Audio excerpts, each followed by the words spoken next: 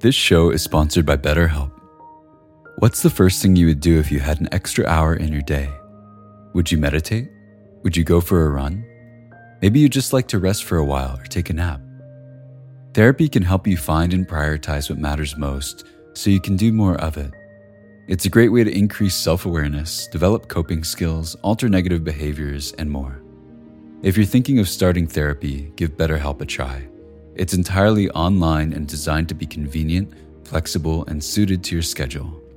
Learn to make time for what makes you happy with BetterHelp. Visit betterhelp.com/insighthour today to get 10% off your first month. That's BetterHelp, HELP.com/insighthour.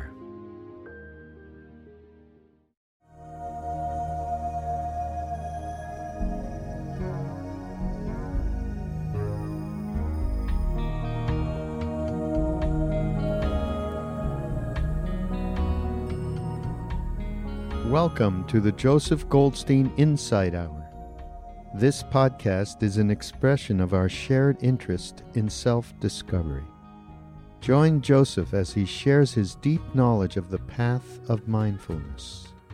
If you are interested in supporting this podcast, please go to BeHereNowNetwork.com/Joseph.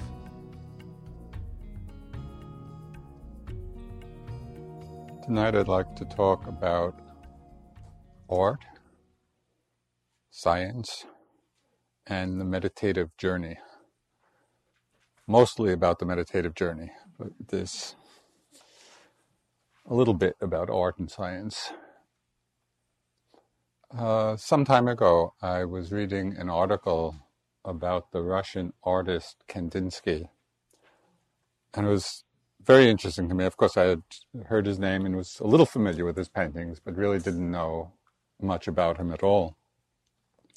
He lived in the late 19th century, beginning of the 20th century, Russian painter, and he was credited as being the first painter to paint purely abstract art.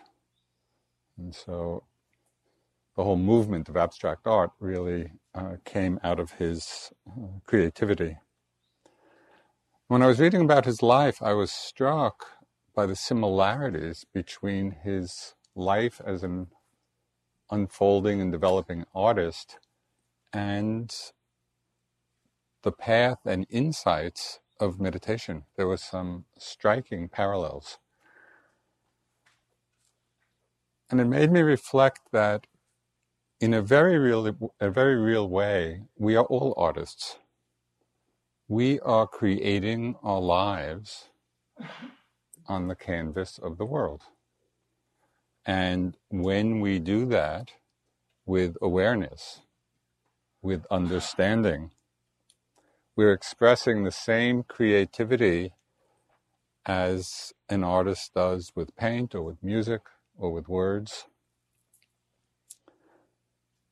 The first step in both the development of an artist and the development of a yogi, of a meditator, is developing a heightened awareness of the present moment. So we've all heard that a lot. And a lot of our practice is just that. For Kandinsky, and this was what was really interesting, he seemed to have been born with this sensitivity. It said that when he was just 13, he took some money from his allowance and bought a box of tubes of paint. And as he squeezed the colors out of the tube, he was so sensitized to color that each color aroused in him different intense emotions. Like just seeing the color, he described how his whole being was filled with different emotions depending on the particular color. On retreat, a very similar thing happens. Gradually as our minds quiet down and we're not quite so lost in the rush, the torrent of thoughts in the mind, we begin to experience, at least to some extent, this same quality of sensitivity. And you may have noticed, certainly those of you who have been here for the Metta retreat, and even for those of you who have just come, as the mind gets quieter, it's as if we see things and we hear things and we smell things with a much greater vividness. We're really present for our experience, the ordinary experiences of our lives. Sights and sounds and smells and tastes, and sensations in the body and thoughts. We're more there for it. The great French novelist Proust, he really described this process very clearly. He said the very real energy, the very real voyage of discovery consists not in seeing new landscapes, but in having new eyes. It's the same landscape wherever we go, but the voyage of discovery is learning to see in a new way. And that's precisely what we're doing on retreat. One of the simplest ways of nurturing this sensitivity is something that's incredibly simple, and yet for most of us, somewhat difficult to do. And that is, we become more present to our senses simply by slowing down a bit. We spend so much of our lives in fast forward. We're simply rushing from one activity to the next. And it's very rare to actually be going through our lives genuinely, completely settled back into the moment. When we do, when we can settle back in that way, then our senses do become alive. Just the subtleties of light and shadow, the nuances of sound. When we actually feel, completely the warmth of the sun on the skin or the wind.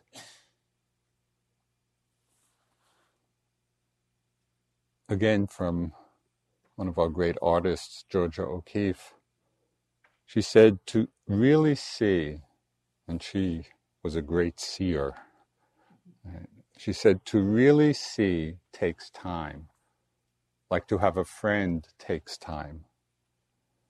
But our culture is not too big into taking time with things. We're not only is it very speedy, we're so enamored of being distracted. Just coming to the airport from Barrie, going to Boston Airport, on the Mass Pike, there are now signs that say, it's something like, under a certain age, texting while you're driving is some big fine. I mean, even that a sign is needed. I just saw it. It was just hard to fathom. We're so addicted. So slowing down, so we really are settled back. This slowing down doesn't mean getting tense, and it doesn't mean tightness. It doesn't mean that we're holding ourselves back as if we're reining ourselves in. That's not what it's about. It's about settling easily, relaxing back into the moment.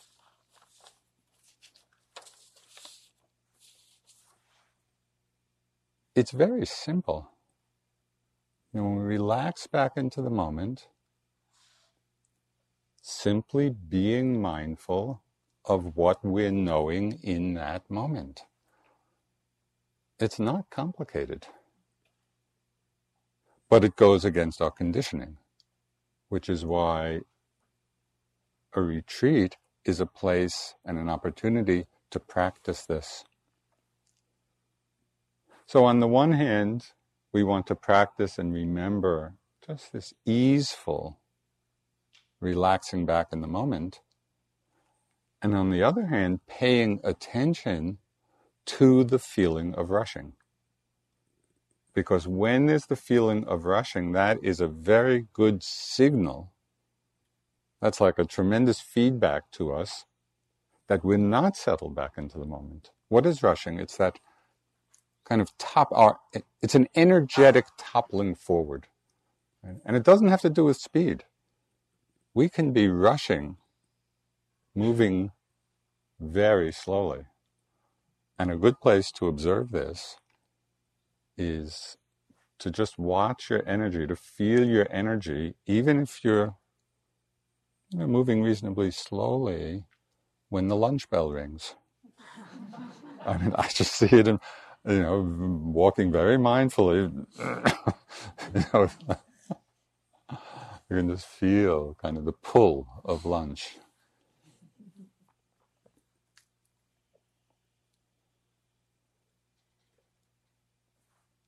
Every time you become aware of this feeling, and I would make it a practice, have the intention to keep a lookout for the feeling of rushing, because it happens many times a day. When we're just toppling forward into the next activity, into the next step, it can even be into the next breath, where our minds are leaning forward.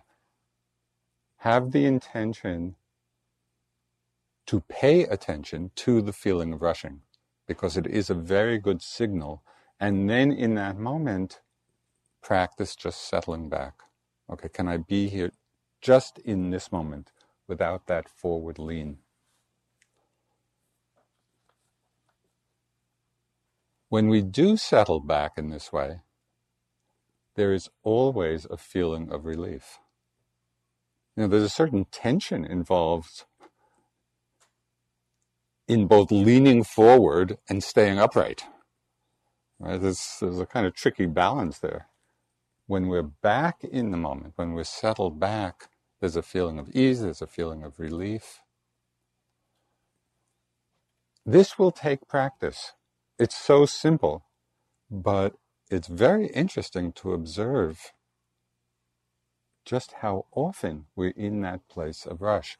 And so a little mantra you can use throughout the day to remind you to settle back is to remember that, especially in moving about, the mantra can be each step. Just each step is worthy of your attention. It's not we're taking this step in order to get to the next step. Is this clear? It's so simple, but it's so difficult because of our habitual way of doing things. You will see an amazing depth of practice happen naturally if you practice in this way. It's each step.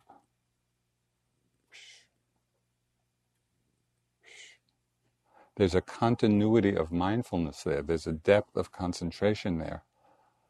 But it takes practice. So that's why I'm emphasizing it so much. There's an interesting connection, going back to the art for a moment, between the perception of beauty and the Dharma. And we all know this just from times when we're appreciating beauty. And it might be a work of art, but it might more often be in nature.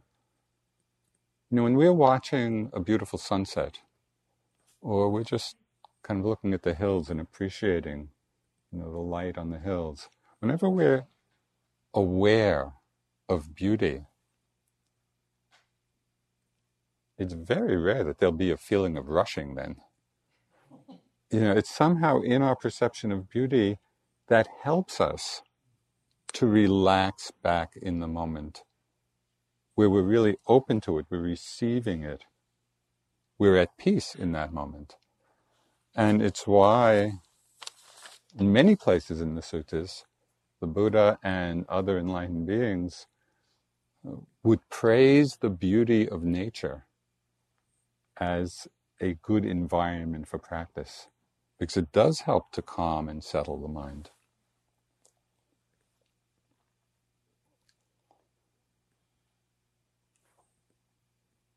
Okay, so after years of living with this very heightened sensitivity, going back to Kandinsky, he went to an art exhibit in Moscow of the French Impressionist painters. And he was looking at one of the famous paintings of Monet in the series of haystack paintings, where over a few years Monet painted haystacks at different times of day and different seasons. And it was extraordinary how it just showed very different realities depending on the season, the time. So Kandinsky was standing in front of one of these haystack paintings, and he was looking at it very intently. And then all of a sudden, as he described it, the whole notion of haystack disappeared. There was no haystack. There were just the experience of the thousands of different brush strokes of color. So the conventional reality was gone, and he was seeing on a whole new level. And he said, this was all in this article, he said that at first he found this non-recognition of conventional reality very disturbing. It was like the ordinary world was gone, and all of a sudden he was just in a completely different space. He said he found it both painful and disorienting. But then he began noticing how compelling this new level of perception was. And this is quoting him. He said, "I surrendered to the unexpected power of the colors, previously hidden from me, which exceeded all my dreams. The painting took on a fairy tale power of splendor." So I don't know if you can just picture the scene of, he's standing there in kind of the usual world of perception, and suddenly this work of art draws him into a whole different level. Conventional reality disappears. So what does this have to do with us? And what does this have to do with our practice of meditation? With close, careful attention, the haystack disappeared, and all that remained was a world of color, which was no longer limited by preconceived forms. Okay? In just the same way, when we look closely, when we look that intently and carefully at what we call self, at this mind and body, the conventional notion, the conventional idea, the conventional image we have of self, just like haystack, disappears. And we begin to experience the reality of this mind and body on a whole different level. We go from the concept, from the idea of self, and we all have created a lot of concepts and ideas of who we are, of who we take ourselves to be. When we are looking, feeling, being with our experience in the same way that Kandinsky was looking at that painting, we drop down from the level of concept to the level of direct experience of what's actually happening in each moment. We begin to experience what the Buddha in a well-known sutta described as the all.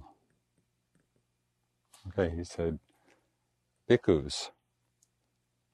And bhikkhus in its most general context, although it's often translated or refers to monks, bhikkhunis or nuns, but in its more general application, bhikkhus actually refers to anyone who's walking on this path. And so when we read the text or hear in the Buddha saying bhikkhus, he's really talking to us. So he said, bhikkhus, I will teach you the all. And what bhikkhus is the all? It is the eye and visible objects, the ear and sound, nose and scent, tongue and taste, body and sensations, mind and mind objects. This bhikkhus is the all. And then he challenged the bhikkhus, can anybody describe something other than that, something outside of the all? Now this is pretty amazing. And we think our lives are so complicated, and so complex, and this and that. Only 6 things are ever happening. In any moment, it's only one of 6 things that are happening. There's a sight, a sound, a smell, a taste, a sensation, or some object of mind. A thought, an emotion, an image. But when we're in the world of concept of self, we create the most amazing dramas about our lives with all the attendant emotions connected with them. This is the power, the freeing power of meditation, when we can see carefully enough what is actually going on. And we see, just like Kandinsky, haystack disappeared, and it was just the world of color, not limited by preconceived forms. We can drop into the level of the all, and we begin to experience what we call self in a very different way.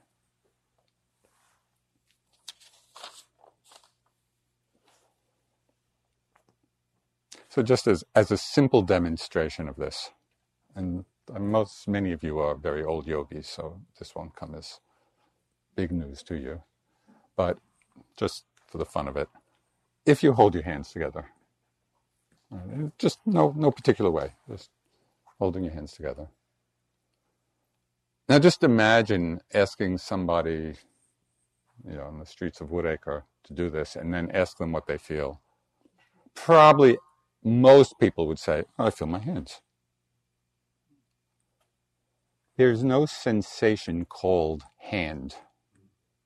Right? What is it that we actually feel? We feel warmth, we feel pressure, we feel tingling. Right? There's no hand. We don't feel hand. We think hand. We have an image hand, but the direct experience is just of these sensations. Now you might ask, so what? Why is this important? It's actually very important because the concepts we have of things don't change. Hand today, hand tomorrow, hand yesterday. And to the extent that we're living in the world of concepts, as we do a good part of the time, we're deluded in the perception that things are more or less lasting.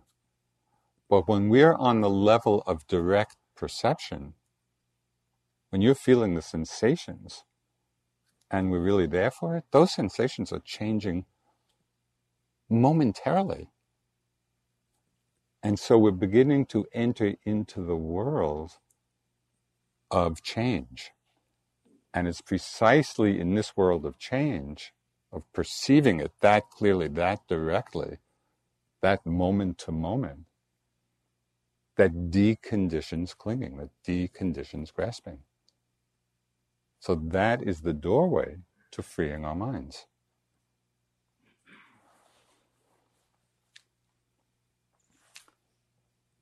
We still use the world of concepts. So we can still talk of haystacks, and we can talk of hands, and we can talk of self, and we use these concepts for everyday communication. No problem with that. But are we locked into that world, oblivious to the reality underneath, or are we simply using that terminology for conventional ease?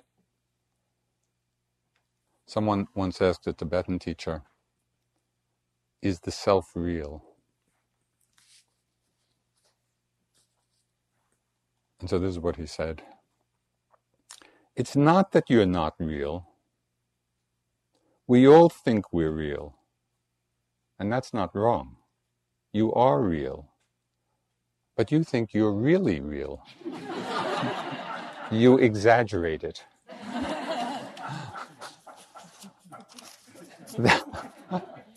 That's the problem. We are real. We interact with one another and we live our lives in just the very ordinary way. But we also think we're really real. Right? We exaggerate because we're not seeing, we're not feeling, we're not experiencing the realities underneath. So this is what our practice is about.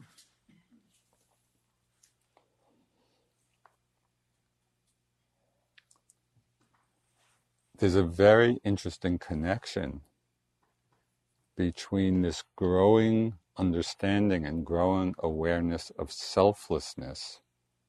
We could say lack of self-centeredness. Just in thinking about this, I was trying to imagine whether the absence of self-centeredness, that idea, whether an absence can grow. But that's what happens. The absence of self-centeredness grows. Right? We're no longer so locked into this idea of self. And as that happens in our practice, simply from relaxing into the moment, connecting with one of the 6 things that's arising. So it's not complicated. It's just relaxing and being there, moment after moment. We begin to experience this greater sense of selflessness. And out of that is born a very natural responsiveness to the world. Because we're not so defended, we're not so protected. And this is the basis for compassion. And what Kamala was speaking about last night. Dilgo Khyentse Rinpoche, who was one of the great Tibetan Dzogchen masters of the last century, he said, when you realize the empty, the void nature of phenomena, the energy to bring about the good of others dawns uncontrived and effortless. So there's this beautiful connectivity of the wisdom of selflessness and the manifestation of compassion. And all of this happens when we drop down from the world of concept to the world of our direct experience.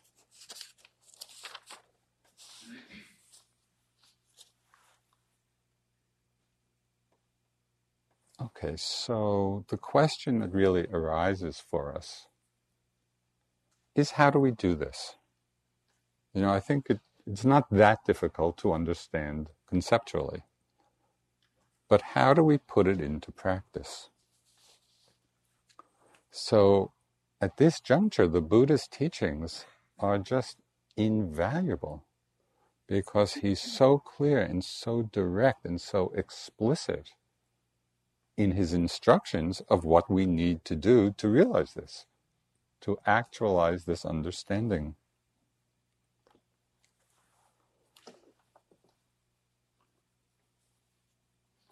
The art of the practice is its creative aspect. The science of the practice is its lawful aspect. And one of the meanings of the word dharma is law. It means the law of things, the truth of things.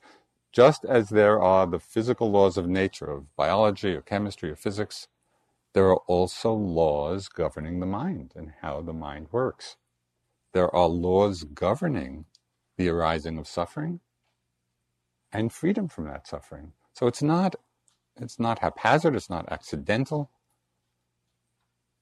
Our practice is exploring and understanding for ourselves the Dharma, the laws of the mind. And as with any science, there needs to be a methodology. How do we do this? How can we replicate the Buddha's great experiment in awakening?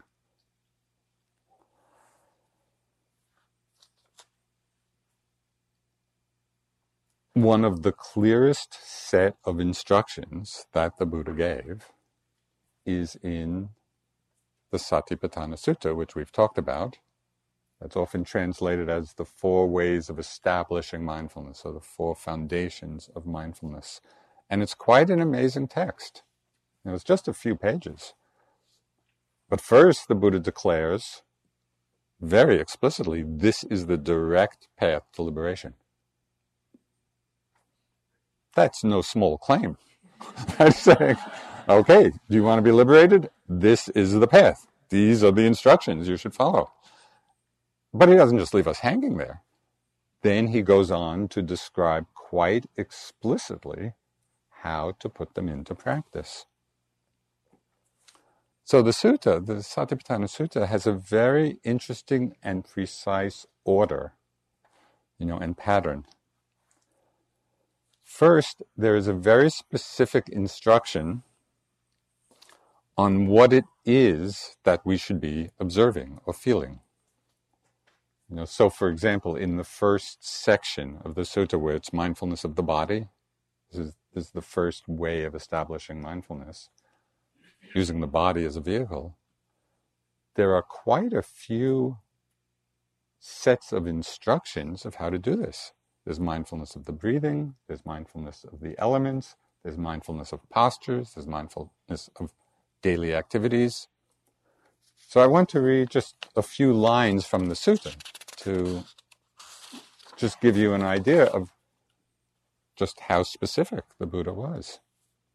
So this was with regard to the postures.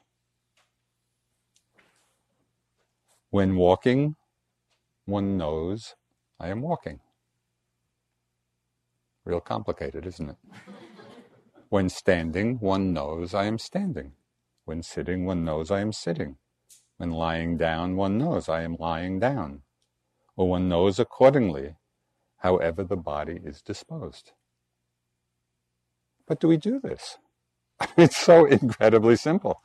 It's just to know when we're standing, we know we're standing. We're back in the moment. We're not ahead of ourselves. When we're sitting, when we're lying down. And again, with activities, when going forward and returning, one acts clearly knowing. When looking ahead and looking away, one acts clearly knowing. When flexing and extending one's limbs, one acts clearly knowing. When wearing one's clothes, one acts clearly knowing. When eating, drinking, consuming food, and tasting, one acts clearly knowing. When defecating and urinating, one acts clearly knowing. When walking, standing, sitting, falling asleep, waking up, talking and keeping silent, one acts clearly knowing. This is a very important section of the sutta, what I just read. Because the Buddha is emphasizing the importance of continuity of clearly knowing, continuity of awareness. In whatever we're doing, whether we think of it in terms of the posture we're in, or whether we think of it in terms of the activity we're engaged in, are we settled back into the moment in that very easeful way? It's not a straining. It's actually a relaxation into the moment.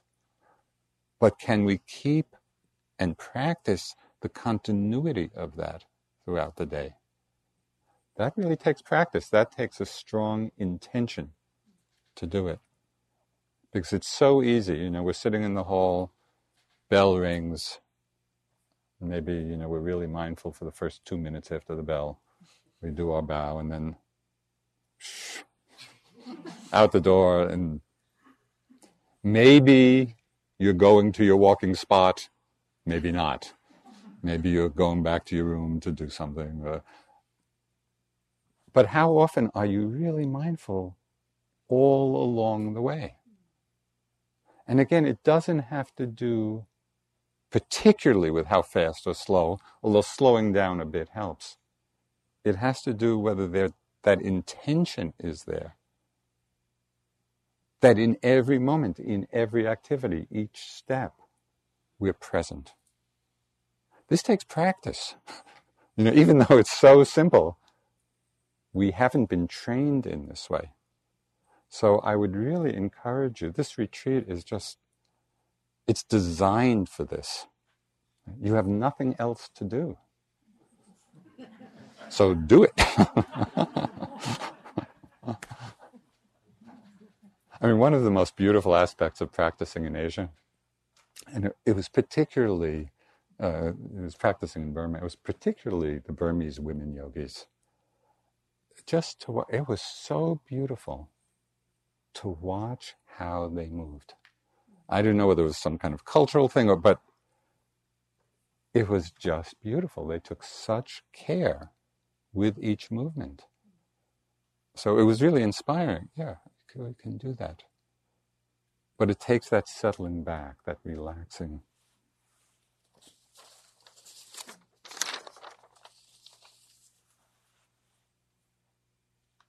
Okay, so following each set of instructions, and as I said, in each of the foundations, there are many different exercises to do. So with the body, it's the breath, it's postures, it's activities, it's the elements, which are the sensations. After each set of instructions in the sutta, as I've mentioned, there is this refrain where the Buddha tells us how to practice with each of these various fields of experience. And as I said, the refrain is repeated 13 times in the sutta. And the refrain includes 3 specific instructions with regard to each of the objects of meditation. So whether it's the breath or the body or feelings or the mind, the refrain follows each one, and there are three sets of instruction, right, in the refrain of how we should practice. And so I wanted to just go over, not in too much detail, what those 3 elements of the refrain are, because the Buddha is saying, this is how you should practice. So he first says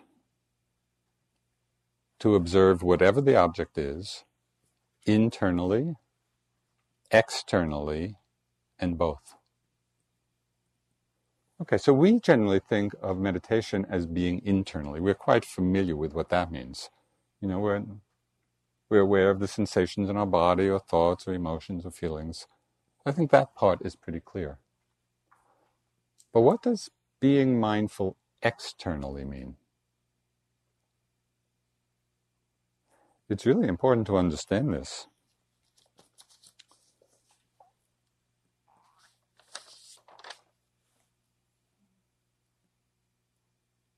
Because it's the only way of making our practice of awareness comprehensive. So it really includes everything in our experience. One of the most overlooked arenas of mindfulness externally, and one that has enormous consequences for what's happening in our minds, is mindfulness of seeing. Now, seeing, for almost everybody, unless one is visually impaired, seeing is perhaps the most predominant sense experience we have. We are living in the world of what we see. But on meditation retreats usually, and certainly in our lives, it's not very often that we're reminded to be mindful that we're seeing. Right? Because we keep on turning our attention inward, but the Buddha is saying be mindful internally, externally, and both. So I'll just give you an example of how powerfully transforming this can be. And I've told this story many times. It goes back quite a few years in my practice, being on retreat. And I just noticed, being on retreat, whenever I would be going into the dining room, mealtime, my mind would just be filled with comments and judgments about almost everybody I saw. they're walking too fast, they're walking too slow, I like what they're wearing, I don't like what they're wearing, they took too much food, they didn't take enough food. I mean, ridiculous. Totally ridiculous. But that has no bearing on what the mind does.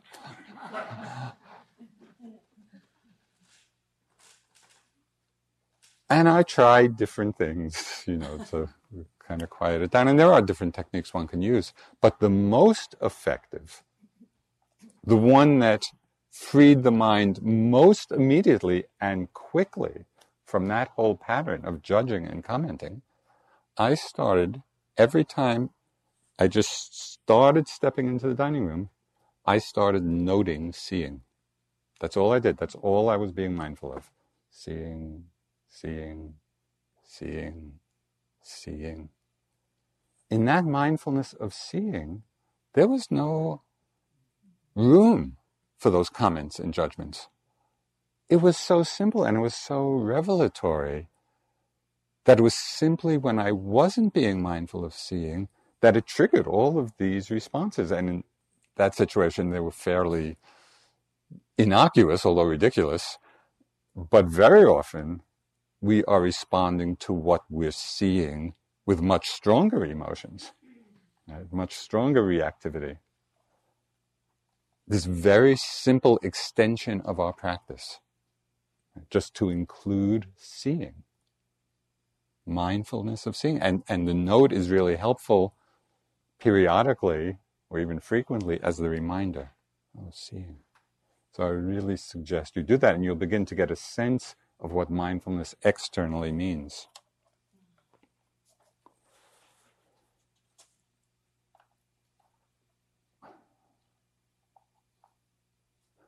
When we're not mindful externally, it is so easy to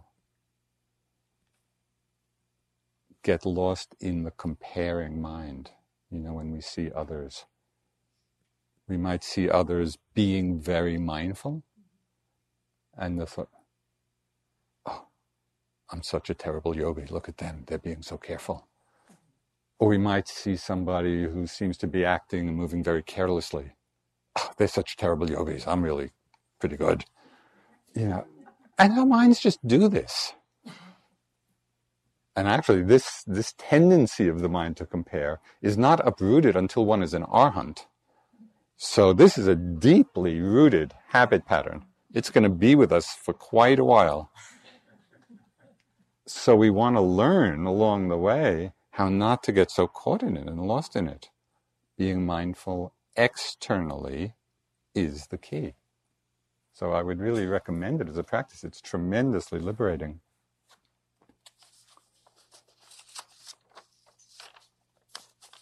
Okay, so that's the first instruction of the refrain. Be mindful internally, which we're familiar with. Be mindful externally. And that could be all of the external. I was just using the example of seeing. Be mindful of both internally and externally. The next instruction in the refrain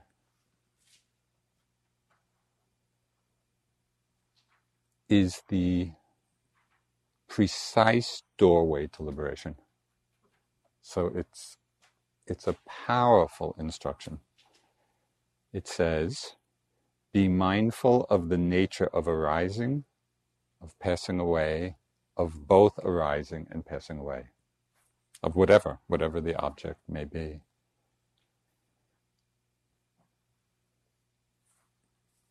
This trains our mind to be aware not only of what it is that's arising. Sometimes we get so fixated in our practice on what the object is, and recognize, oh, it's this, which is important. But the Buddha's saying that's not enough. That we need to be paying attention, whatever the object is, to the nature of its arising, its passing away, both its arising and passing away. This is what's keying us in to the great truth of change.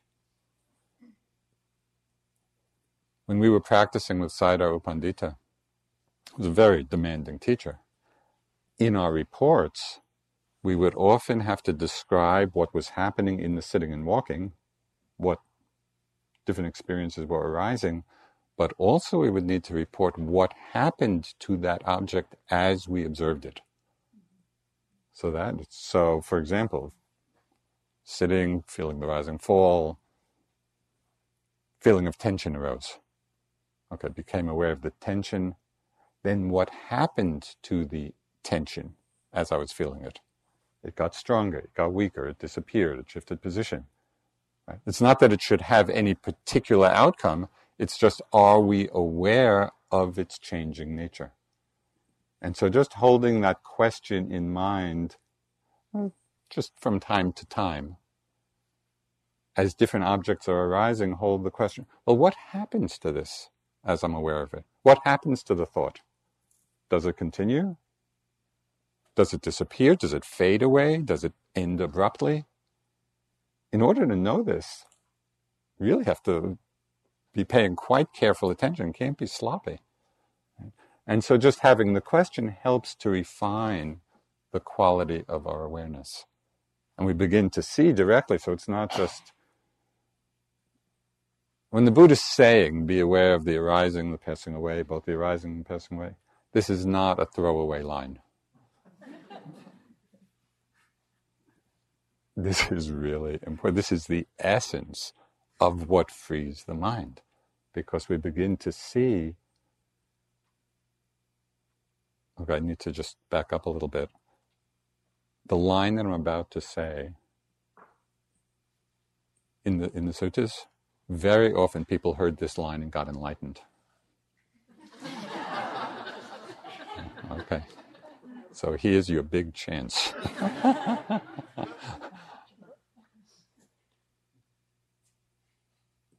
Whatever has the nature to arise will also pass away. It's so simple and so profound. Whatever has the nature to arise, well, what is that? Everything. Absolutely every aspect of our experience. Whatever has the nature to arise, thought, feeling, sensation, emotion, sight, sound, everything that has the nature to arise will also pass away. But we have to see that. I mean, to know it intellectually is not difficult. We can understand that quite easily. But are we seeing that? So this is why the Buddha is saying in the refrain 13 different times, pay attention to this. I want to read just a few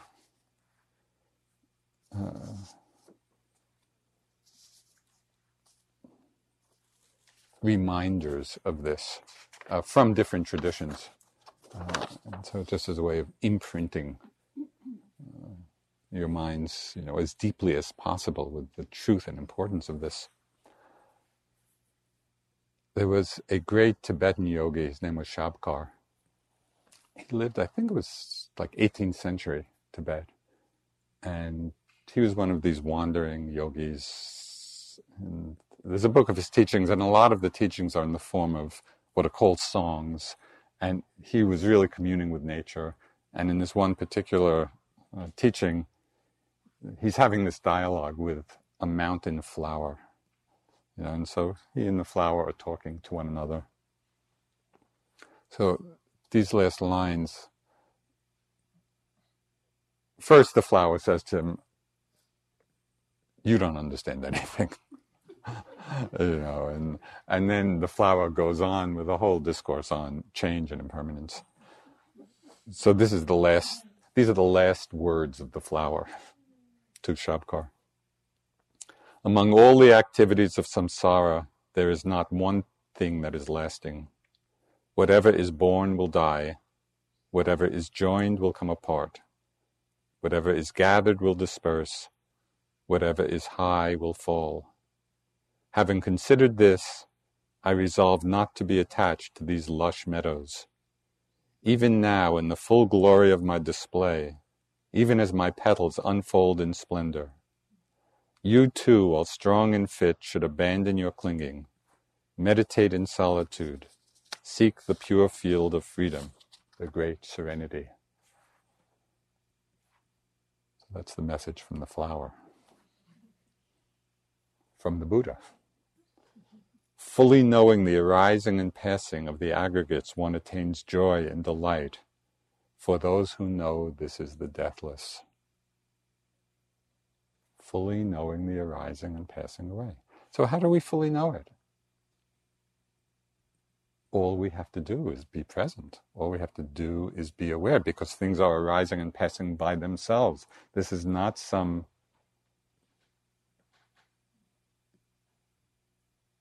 meditative state we have to create. It's simply settling back and seeing how things actually are. Everything all the time is arising and passing away. The Buddha is saying, pay attention to that. Pay attention to that aspect. And it's very interesting in your practice, watch to see how so much of the attention is on what it is, and how often we're missing the aspect of its changing. So give importance to that. And then, this is from Lady Sayadaw, who's one of the great Burmese masters. He said, not seeing arising and passing away is ignorance, while seeing all phenomena as impermanent is the doorway to all the stages of insight and awakening. These are all powerful statements.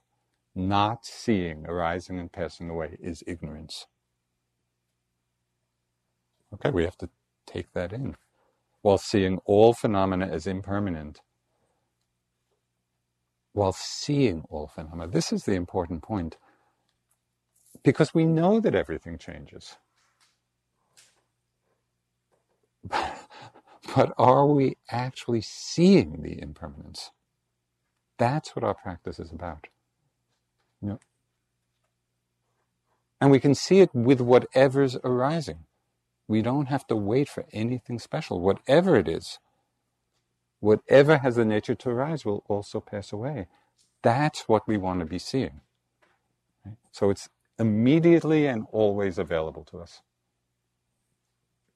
This is why the Buddha's teachings are so beautiful. It's just so precise and direct and explicit in what we need to be doing.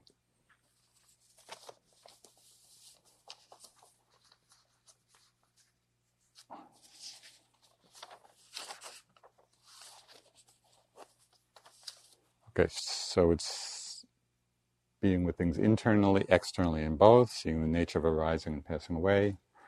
The third instruction in the refrain is one that I've already talked about a lot in the last couple of mornings.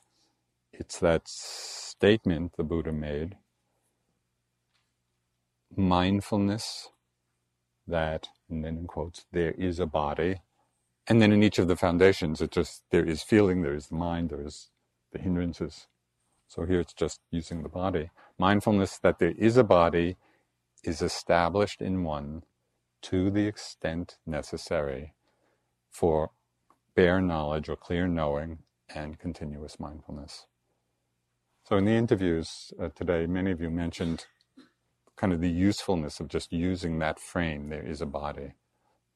So the Buddha is highlighting the importance, just to the extent necessary for clear knowledge. You know, so it doesn't take much effort. It's just remembering. And in that frame, we can be aware of things arising and passing. You know, within that frame, the different sensations come and go, the breath comes and goes, sounds come and go. Okay, so the Buddha concludes this refrain.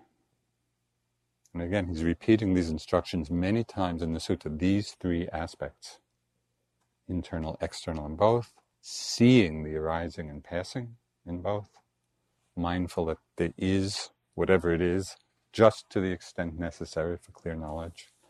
So in conclusion, he says, he's reminding us, in quite, to me, an inspiring way, of the benefits and fruits of practicing in this way. He says, and one abides independent, not clinging to anything in this world. So that's the fruit of putting these instructions into practice. And one abides independent. And I take that to mean, and one abides freely, not dependent on things. One abides independent, not clinging to anything in this world. So this is really a reminder of what our practice is all about. All the instructions, all the methods, all the techniques are all in the service of not clinging. And one abides independent, not clinging to anything in this world. So that's the fruit of putting these instructions into practice. So I'd just like to close with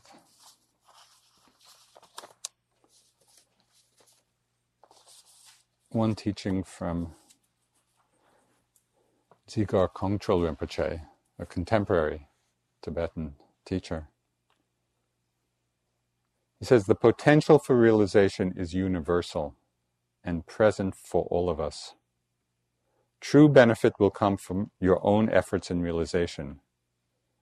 For your efforts to bring benefit, you must take your life into your own hands and examine your mind and experience. From this point of view, nobody could be kinder to you than yourself. Nobody could have a greater effect on you or actually do more for you than yourself. The Buddha said, I have shown you the path of liberation.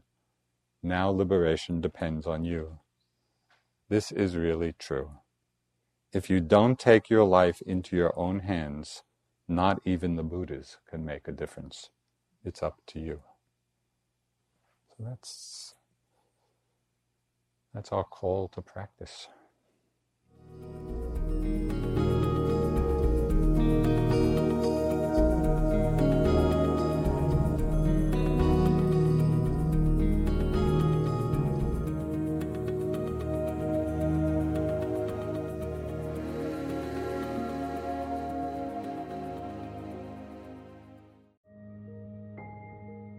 This show is sponsored by BetterHelp. What's the first thing you would do if you had an extra hour in your day? Would you meditate?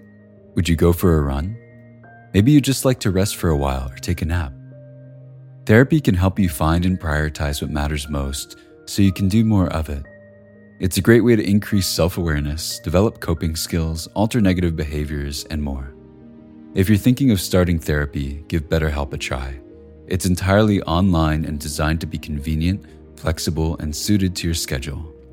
Learn to make time for what makes you happy with BetterHelp. Visit betterhelp.com/insighthour today to get 10% off your first month. That's BetterHelp, HELP.com/insighthour.